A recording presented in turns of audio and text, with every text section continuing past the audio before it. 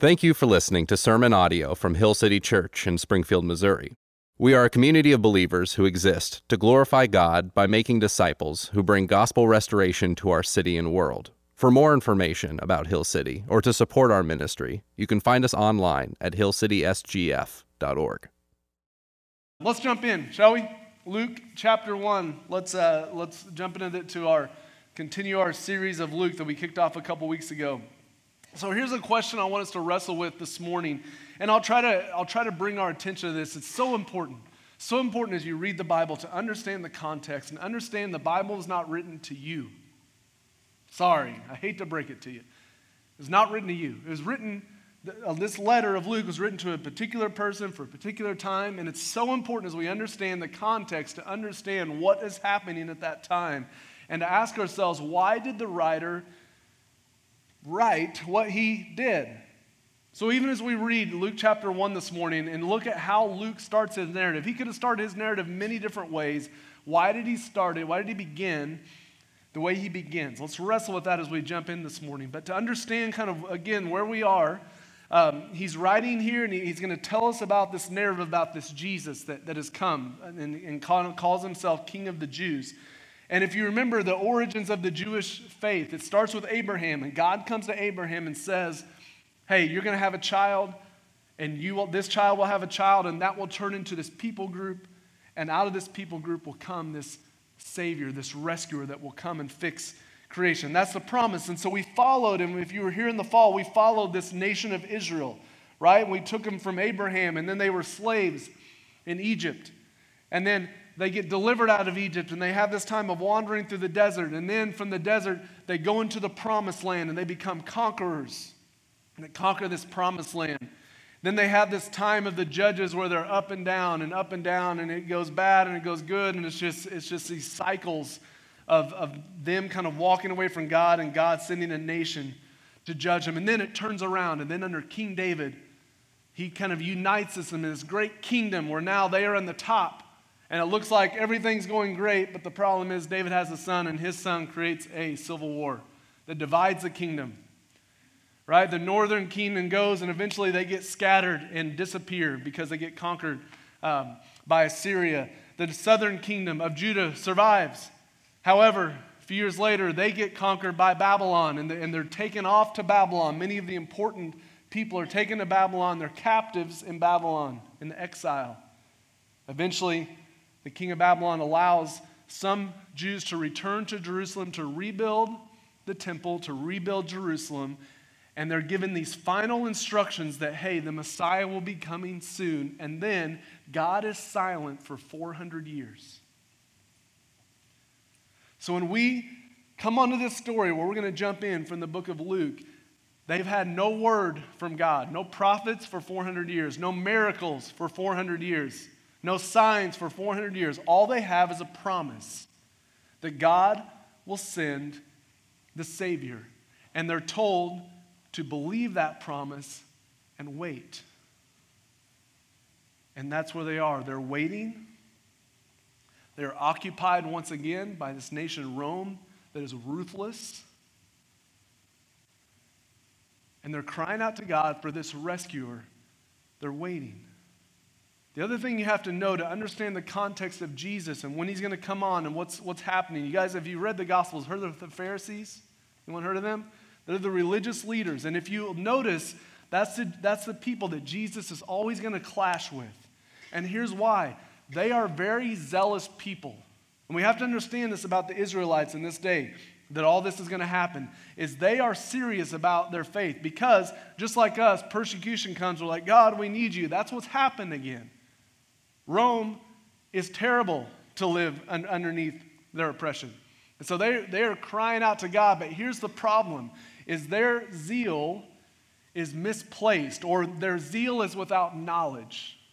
One of the scariest things is to have zeal without knowledge. They are passionate, they are zealous, but they were off track. And they become very zealous about, here are all the rules that we have to follow. And if we follow those rules, we will be right with God, which allowed the Pharisees, the best rule followers, to look down on all the other people that don't follow the rules. So there's this time of zeal, where they're serious about God. And this is where Luke is going to start his story. And we're introduced to a couple of faithful Jews who are those people that are eagerly anticipating the Messiah. Luke chapter 1, verse 5. Like any historian, Luke's going to begin by setting the context. In the days of Herod, king of Judea, there was a priest named Zechariah of the division of Abijah, and he had a wife from the daughters of Aaron, and her name was Elizabeth. So Luke identifies the time period where historians now can know exactly what he's talking about, and he says there's this king named Herod. Now, this can be confusing because if you remember when Jesus is on trial and executed, what's the king of the Jews? What's his name? That's a question. Herod, right? Two different people. This is Herod the Great. The other Herod we'll find later is the son of Herod the Great. Okay, this is king of Judea. His name is Herod. And so this can also be confusing. It's like, wait a second. I thought Rome was in charge. Why do we have this Jewish king? Well, here's how Rome operated. Is they would allow, so in all their area that they controlled, they would allow these nations to have their own kings that would kind of rule in this land under the authority of Rome, right? And they did that to kind of pacify the people, where they could say, hey, look, you have your own ruler. You have your own nation. We're the nice, good Romans. We're just here to keep everything calm. You have your own people. That's why there's a king named Herod. Now, Herod is very popular among the Jews. He lowered taxes. Everyone likes that, right? Lowered taxes. Very popular there. He even, one time, there's a famine in Israel. And the people are dying. So he melts down gold from his palace. King melting down gold to be able to feed his people. The people loved him. There's even a group of people called the Herodians. That were this go Herod party. Jesus will come into contact with them a little bit in the story too. So he's this really popular king, but he also has a ruthless side. I'll give you an example. He gets scared one time. He gets worried that his wife is conspiring against him to kick him out of power. So he has his wife, her brother, her mother, and some of his own children executed, just to make sure there's no rebellion. Okay? So the guy's ruthless. And this is the Herod that we're introduced to. If you remember, and I think in Matthew's account, he tells us that when Herod finds out that there's this baby that's born that they're calling King of the Jews, Herod orders all of the young males to be killed. The guy's ruthless when you try to mess with his power. Well, this is the king that's in charge. And Matthew kind of introduces his narrative to make sure we understand what's going on. And then he's going to jump, and what Luke's going to do, he's going to talk about two different births of two different children, and to help us understand the situation and what was going on with those births. Again, let's ask the question, why? Why would Luke start a narrative about Jesus with the birth or the events around the birth first of a guy named John? Why is this so important? Let's see if we can figure it out. Verse 6. And they, that's Zechariah and Elizabeth, were both righteous before God, walking blamelessly in all the commandments and statutes of the Lord. But they had no child because Elizabeth was barren, and both were advanced in years. And so he introduces this guy named Zechariah and his wife Elizabeth. And we learn a few things about these people. The first thing we learn is what the Bible says: they were both righteous before God. Now, we have to stop here and understand this, because this is taken out of context so much. When we read this, they were righteous before God, probably automatically think, man, they are the top of the moral code. Like they get it all right. Like they are people that have followed God to. That's not right. That's incorrect. The way we could read that is they were counted righteous before God, walking blamelessly. Why? Why would God be able to say, why would the writer be able to say they were righteous and walking blameless? Because it's not like they didn't sin. As a matter of fact, he's going to not believe God whenever God gives him a message. The why is, by faith, they believe in the promises of God, so therefore they are counted righteous. One of the biggest misconceptions of Christianity. You are now not counted righteous by God because of your good morality. That'd be a good time to be like, amen, man, preach it. Thank you. You just had 10 minutes during the sermon because no. You're not. You're not counted righteous because of what you do. You're counted righteous by faith. The same in the Old Testament. Again, we get confused with the Old Testament. We see all these rules and sacrifices, and it's like, man, God was like a rule person there, and then he switched in the New Testament to grace. Not true. They were counted righteous by faith. Here's what Genesis says about Abraham in chapter 15, verse 4. Behold, the word of the Lord came to him, Abraham, and said, this man shall not be your heir, your very own son shall be your heir. And he brought him outside and said, look toward the heaven and number the stars, if you're able to number them. Then he said to him, so shall your offspring be. Look at verse 6. And Abraham believed the Lord, and he counted it to him as righteousness. Why was Abraham declared righteous? He believed. Why was Zechariah counted righteous? He believed. He believed in the promises of God.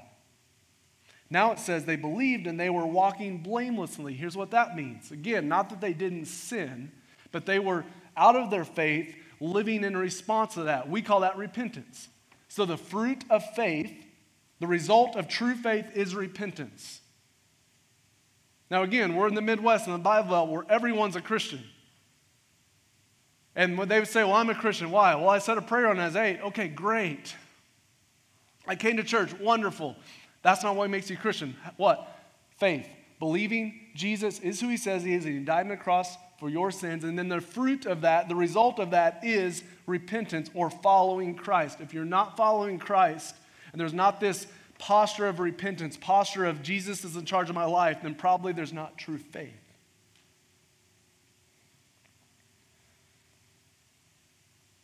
So we're introduced to Zechariah and Elizabeth. They're called righteous. They believe God. They're trying to live out the commands that God has given them. And we learn something else about Elizabeth, that she is barren.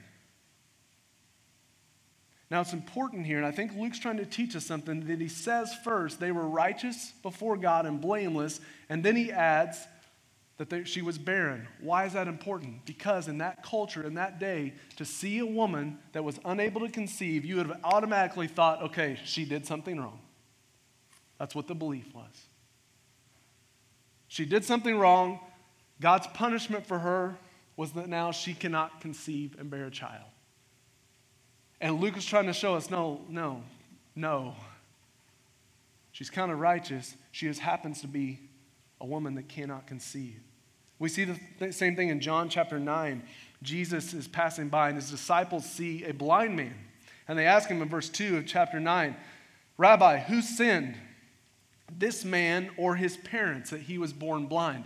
The belief is if you were blind, lame, unable to conceive, then you did something wrong and now God is punishing you. Luke is blowing that argument out. Of course, Jesus will do that too. So Luke is showing us that these are faithful people who believe God and that God is prepared for a purpose. And it's with this couple, with their doubts. You're going to see Zechariah, he's going to doubt.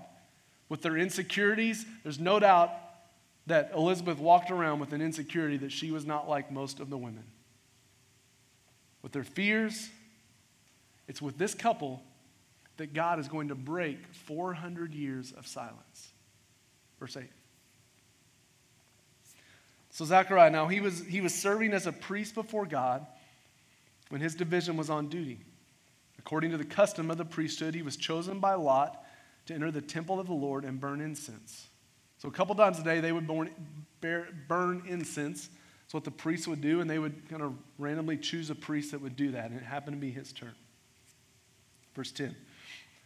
When the whole multitude of the people were praying outside, okay, if you take notes or write, I want you to circle that whole multitude. That's going to come. It's going to be important. There's a reason Luke wrote that. The whole multitude of the people were praying outside at the hour of incense. And there appeared to him an angel of the Lord standing on the right side of the altar of incense. And Zechariah was troubled when he saw him, and fear fell upon him because there's not supposed to be one there. But the angel said to him, by the way, when it says angel, don't think like angel wings and all that. Touched by an angel, I know that's back in like 2000s or something, but just think a dude. The angel said to him, do not be afraid, Zechariah, for your prayer has been heard. Those words were the first words for 400 years. And your wife Elizabeth will bear you a son that you shall call his name John. Now remember, Zechariah and Elizabeth are old. The Bible doesn't tell us how old. It just says they were advanced in years, which is the same thing that was said about Abraham, who was like close to 100 years old. So here's what we know is that she is beyond childbearing years. Verse 14, and you will have, so she will bear a son, and his name will be John. Okay, nothing out of the ordinary yet, except for she's old. And you will have joy and gladness, and many will rejoice at his birth. For he will be great before the Lord. And he must not drink wine or strong drink, and he will be filled with the Holy Spirit even from his mother's womb. And he will turn many of the children of Israel to the Lord their God. And he will go before him in the spirit and power of Elijah to turn the hearts of their fathers to their children and the disobedient to the wisdom of the just, to make ready for the Lord a people prepared. Okay, so again, we read that, it's like, okay, great. An angel told him he's going to have a son, and then just kind of goes on this rant for a while. Well, in that rant are all kinds of clues that there's no doubt Zechariah, in hearing this, would have picked up on, because he knew and was waiting on these promises that the Old Testament had said were going to come. And here's some things the angel tells him. If you look back on what we read, you will have joy and gladness at the birth of this son. Many will rejoice. He will be great. He will turn many to the Lord. He will go before someone, and he will be like Elijah. Now, in hearing this, Zechariah would have been like, whoa, wait a second. Repeat what you just said? Because Zechariah knew the promises of God, and he was waiting on the promises of God. And if we look at the last promise that Israel were left with 400 years before, you're going to see that what the angel said were clues that what's happening is that promise. Hold your place there. Turn to Malachi chapter 4, the end of your Old Testament. Malachi chapter 4. We looked at this at the very end of our series, Redemption Through History, and it gives us clues on what the angel is saying to Zechariah and why Luke thought this was so important that he needed to put this at the beginning of his narrative about Jesus. Here's what Malachi chapter 4, verse 2, the prophet says. But for you who fear my name, the Son of Righteousness, that's the Messiah, shall rise with healing in its wings. You shall go out leaping like calves. There's that joy analogy from the stalls. You shall tread down the wicked, for they will be ashes under the soles of your feet. On that day when I act, says the Lord of hosts, look at verse 5. Behold, I will send to you Elijah the prophet before the great and awesome day of the Lord comes. And he will turn the hearts of the fathers to their children, and the hearts of the children to their fathers, lest I come and strike the land with a decree of utter destruction. Do you see the similarity between Malachi's promise and what the angel just told Zechariah? There's going to be joy and gladness. This person will come that will be like Elijah, and he will come before this great Messiah, and he will turn the hearts of the people so that they're ready for this Messiah. That's what the angel just told Zechariah, and there's no doubt that Zechariah had Malachi chapter 4 going through his mind as he's hearing this. Because the promise from the Old Testament was that before the Messiah had come, there would be someone that would precede him, a messenger right before he would come. And that's what they were waiting on. And the angel just told Zechariah, your son will be that messenger. Now, verse 18 through 25, we don't have time to get into it. Here's what happened. Zechariah, who is blameless, right, who's counted righteous, doesn't believe the angel. He's like, wait a second. How? Like, my wife is advanced in years, I'm advanced in years, how's this going to happen? No, I don't know if this can happen. Because of that, God strikes him where he can't speak. And he's not going to be able to speak for the rest of the time until his son is born. Because of his disobedience, because he didn't believe. Now again, why did Luke add that? And why did I tell you a while ago to circle that there was a large crowd? Because those are witnesses. And Luke is not just writing a fairy tale. He is a historian who says, I've got to find the sources. I've got to find witnesses before I write what I write. And if you remember, I told you Luke is a skeptic. When he was deciding whether or not to follow Jesus, he had to wrestle through these things. And he had to say, okay, is this the Jesus? Is this the Messiah? And is this the messenger that was promised in the Old Testament? And we'll get to this a little bit. He did his research, and he says there was a large crowd, and so there's a large crowd.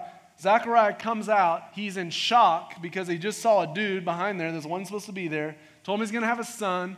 He can't speak, and there's a crowd to witness it. Once again, Luke writes this. This is in circulation. If that were not true, there have been many from that town that would have said, wait a second. No, that's not true. But no one claims that. And Luke wants to make sure that we know that there are witnesses that saw this. So Luke starts his narrative with the promise or with the circumstances around this birth of a guy named John, who you'll know as John the Baptist, who is this promised pre-person before the Messiah. And now Luke is going to jump to details around another birth, and this is the birth of Jesus. Luke chapter 1, verse 26.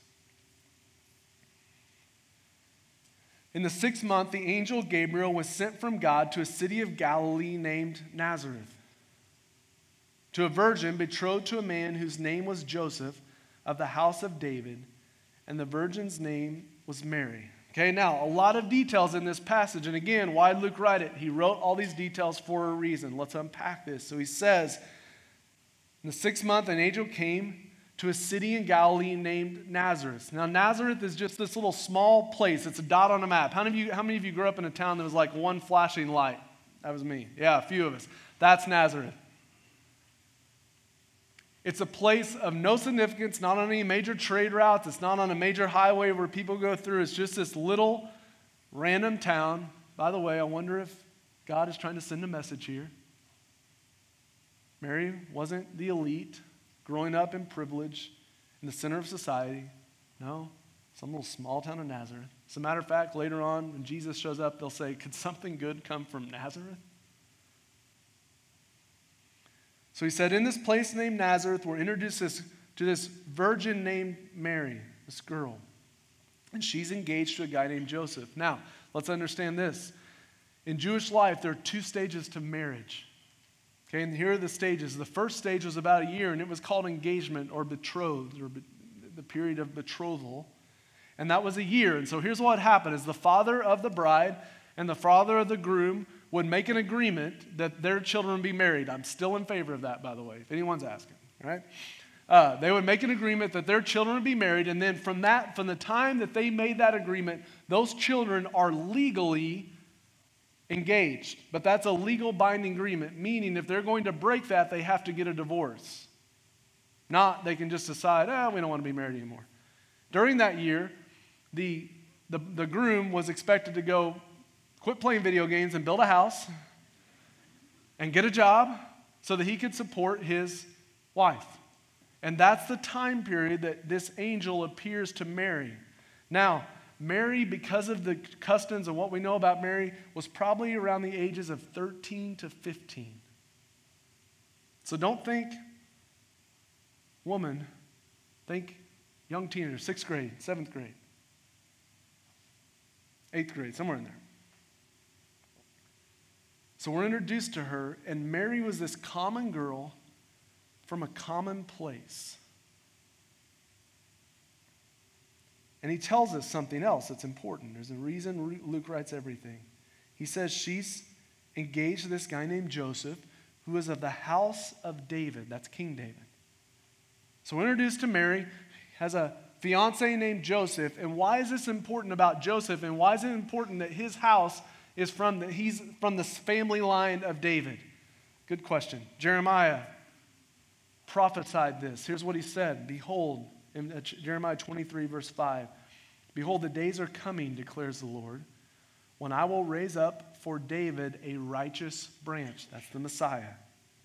And he shall reign as king and deal wisely, and shall execute justice and righteousness in the land. In the days of Judah will be saved. In his days, Judah will be saved, and Israel will dwell securely. And this is the name by which he will be called. The Lord is our righteousness. So the promise from Jeremiah was that this Messiah would come from the family line of David. Luke wants you to know that Joseph is from the family line of David. So when Joseph adopts Jesus, Jesus is now from the lineage of David. That's why Luke put that. Because again, Luke's not going to follow this guy named Jesus randomly. He's going to do his research. He's going to say, does this match up to what was promised about the Messiah? And according to Jeremiah, it does. Side note, when you read that, Jeremiah 23, verse 5 and 6, do you see why the Jews rejected Jesus? Like, look at some of the wording. He will rise up for David a righteous branch, and he shall reign as king. He shall execute justice. Judah will be saved and dwell securely. Do you see why their idea of the Messiah was a king that would come and kill all the Romans? That's why they reject Jesus. They didn't understand that God was talking in a spiritual sense, not in a physical sense. But the Jews are waiting on this first person, this messenger is going to come, and then they're waiting on this great king that will rise up from the ranks of King David. That's what we're waiting on. Luke wants us to make sure we understand that as we read this. Verse 28 of Luke chapter 1. And the angel came to Mary and said, "Greetings, O favored one. The Lord is with you." But she was greatly troubled at the saying and tried to discern what sort of greeting this might be. The angel said to her, "Do not be afraid, Mary, for you have found favor with God. And behold, you will conceive in your womb and bear a son, and you shall call his name Jesus." Now again, let's make sure we understand this. He tells her, "Greetings, favored one." And you'll see, I believe 3 different times, the angel referred to her as favored one. Again, this brings up the question, did God look out to try to find the most righteous young woman he could find and say, okay, there's Mary? No. Why did God choose Mary? Grace. Mary is simply a small town girl who believed the promises of God and is trying to live that out, but she is flawed just like everyone else. There's a great danger in exalting Mary as this perfect one, and that somehow that Mary even exists now to kind of go between men and God. We don't see that in the New Testament. We don't even see that in the first few centuries of the church.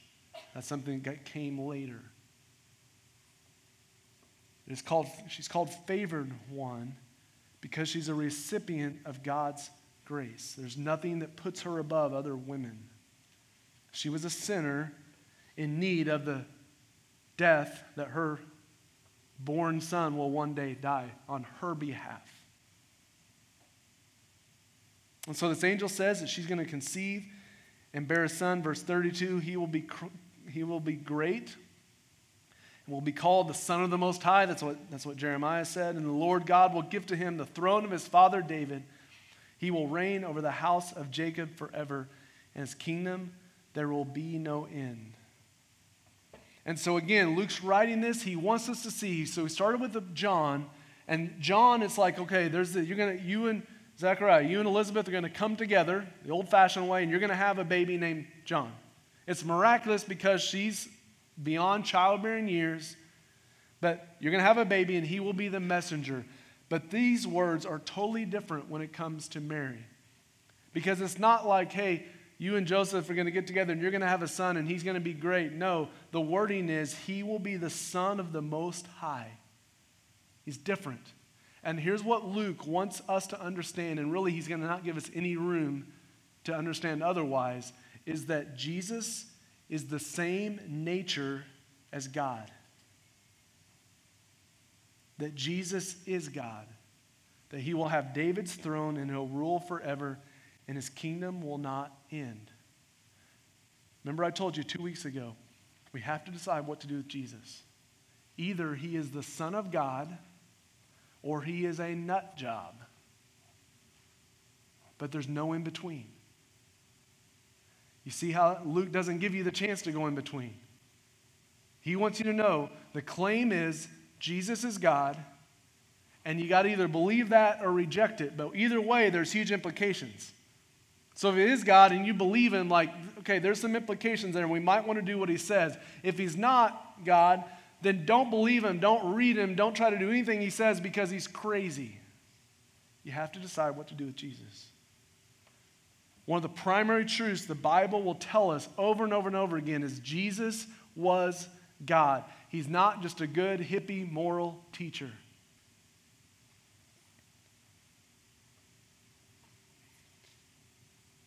In John chapter, we're going to jump to John chapter 19, the second one there. John chapter 19, verse 6, this is Jesus, his trial. When the chief priests and officers saw him, they cried out, "Crucify him, crucify him." Pilate said to them, "Take him yourself and crucify him, for I find no guilt in him." Like he didn't do anything that Pilate's like, okay, he deserves to die. But the Jews answered him, "We have a law, and according to that law he ought to die." Why? What was the law? Because he made himself the Son of God. When Pilate heard this statement, he was more afraid. Why did Jesus get killed? Because he went around and he healed blind people and spoke good words and said, "Love everyone"? No. Why did he get killed? He claimed to be God. That's why he died. And the Jews said, he's not God, he's not the one who was promised, he's not anyone like we thought, and we reject that he's God, so therefore he deserves to die. You must decide what to do with Jesus. He's either God or he's not. There's no in between. But whatever you do with it, Jesus was killed for claiming he was God. That's why he died.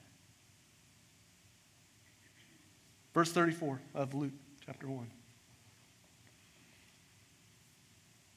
And Mary said to the angel, "How will this be, since I'm a virgin?" So we learned something else about Mary, and that's a good question. Like, it's a good question Mary just asked. The angel said to her, "The Holy Spirit will come upon you, and the power of the Most High will overshadow you. Therefore, the child to be born will be called holy." So notice that. She goes, how will this work? I'm a virgin. I've never been with a man. Joseph and I have never been together. And he says, okay, here's how the Holy Spirit will overshadow you, will take over you. Therefore, and that therefore is important, because the Holy Spirit will take over you and not because you are with a man. Therefore, the child to be born will be called holy, the Son of God. And behold, your relative Elizabeth in her old age has conceived a son, and this is the 6th month with her who was called barren.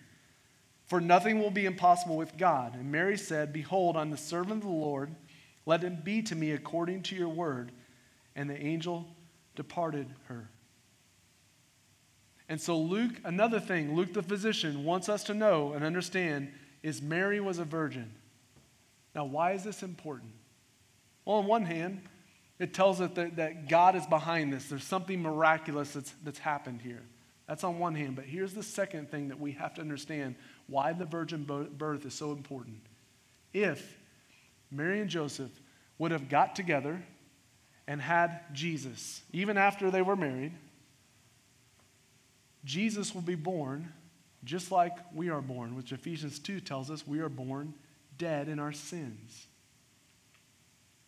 But because Mary and Joseph did not get together, Jesus does not have the seed of Joseph or the seed of Adam of that rebellion. And so that's why Luke wants you to know that the angel said he will be called holy from the time he was born, not he will be called a sinner. Because if Jesus is born from the seed of Adam. He is born like you and I. He's going to sin. Therefore, he deserves God's wrath. Therefore, his death means nothing for you and I. It's simply for him. This is why the virgin birth is so important. You reject that, you reject the idea that Jesus is God. Because he comes from that line, he's tainted with sin, just like you and I. Parents of 1-year-olds and 2-year-olds, you don't have to teach them how to sin, do you? Like it just comes natural. Why? They're born with this rebellious spirit.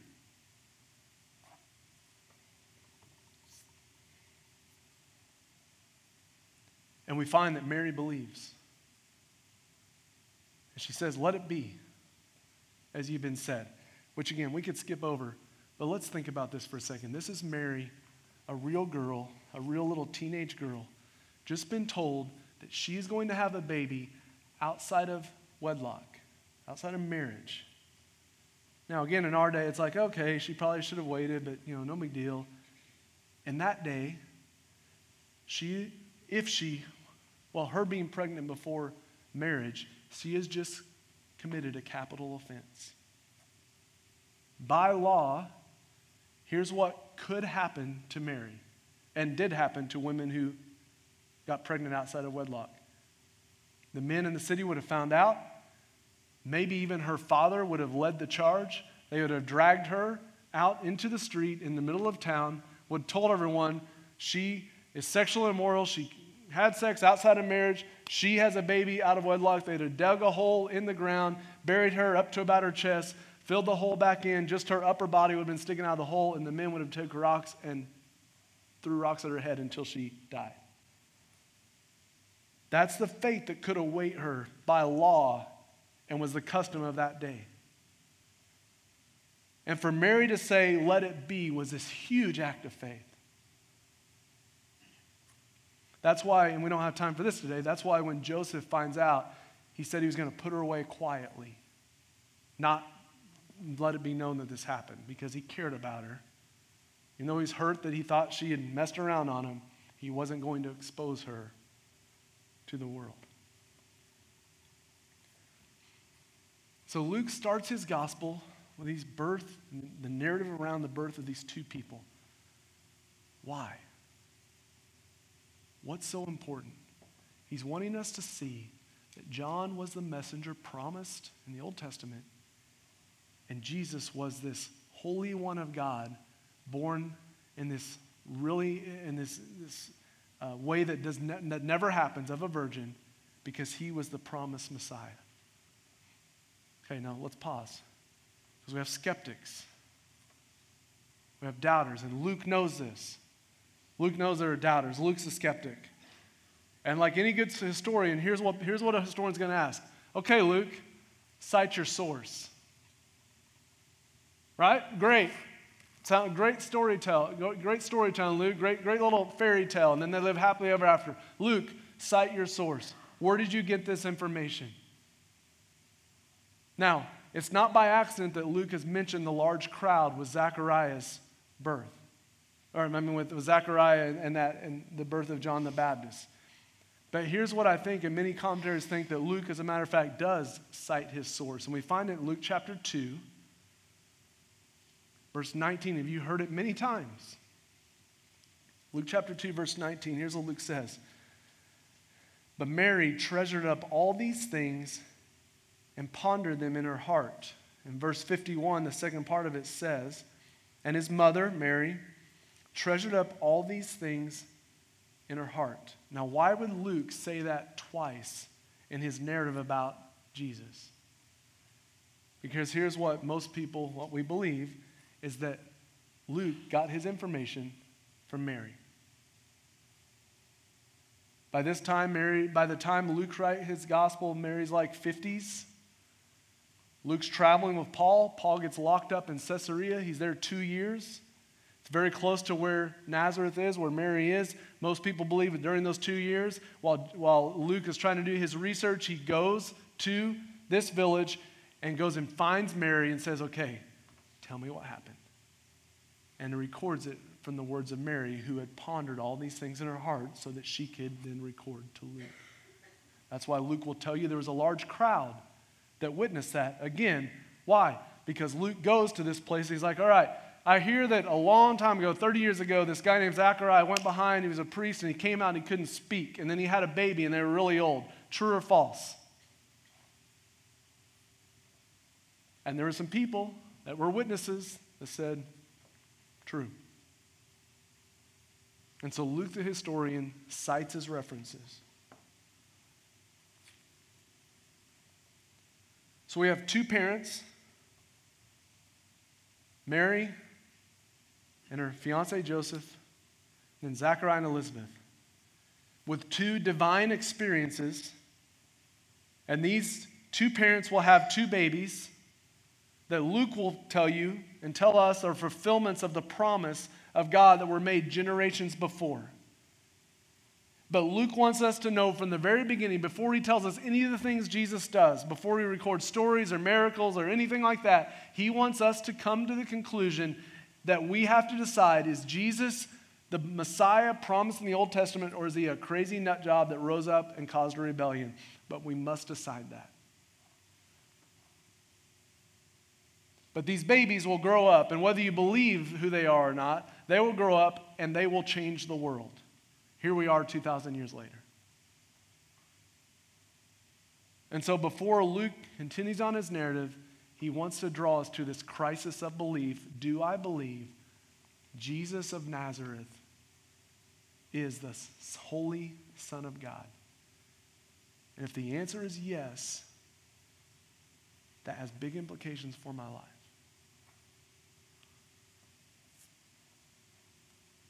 So what do we do with this? What about us, right? Here's maybe the takeaway this morning that I'd like to center us around as we get ready for communion this morning. Zechariah is counted righteous by faith because he believed the promises of God. Mary is called favored one. Why? Because she has faith in who God is. And then now the response for you and I is simply this: to believe. That's it.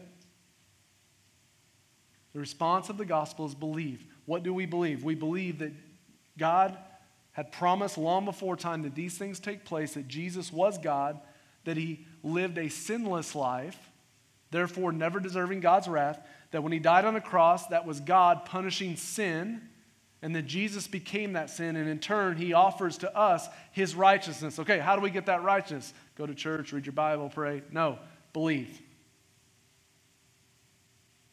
The response is to believe. And now the fruit or the result of our belief is repentance. So the fruit of faith is repentance, meaning the rest of my life, I'm orienting my life around this person named Jesus. But I'm not counted righteous because I orient my life around Jesus and come to church and read my Bible. No, I believe and I'm counted righteous, and therefore now I orient my life around Jesus. That's our response.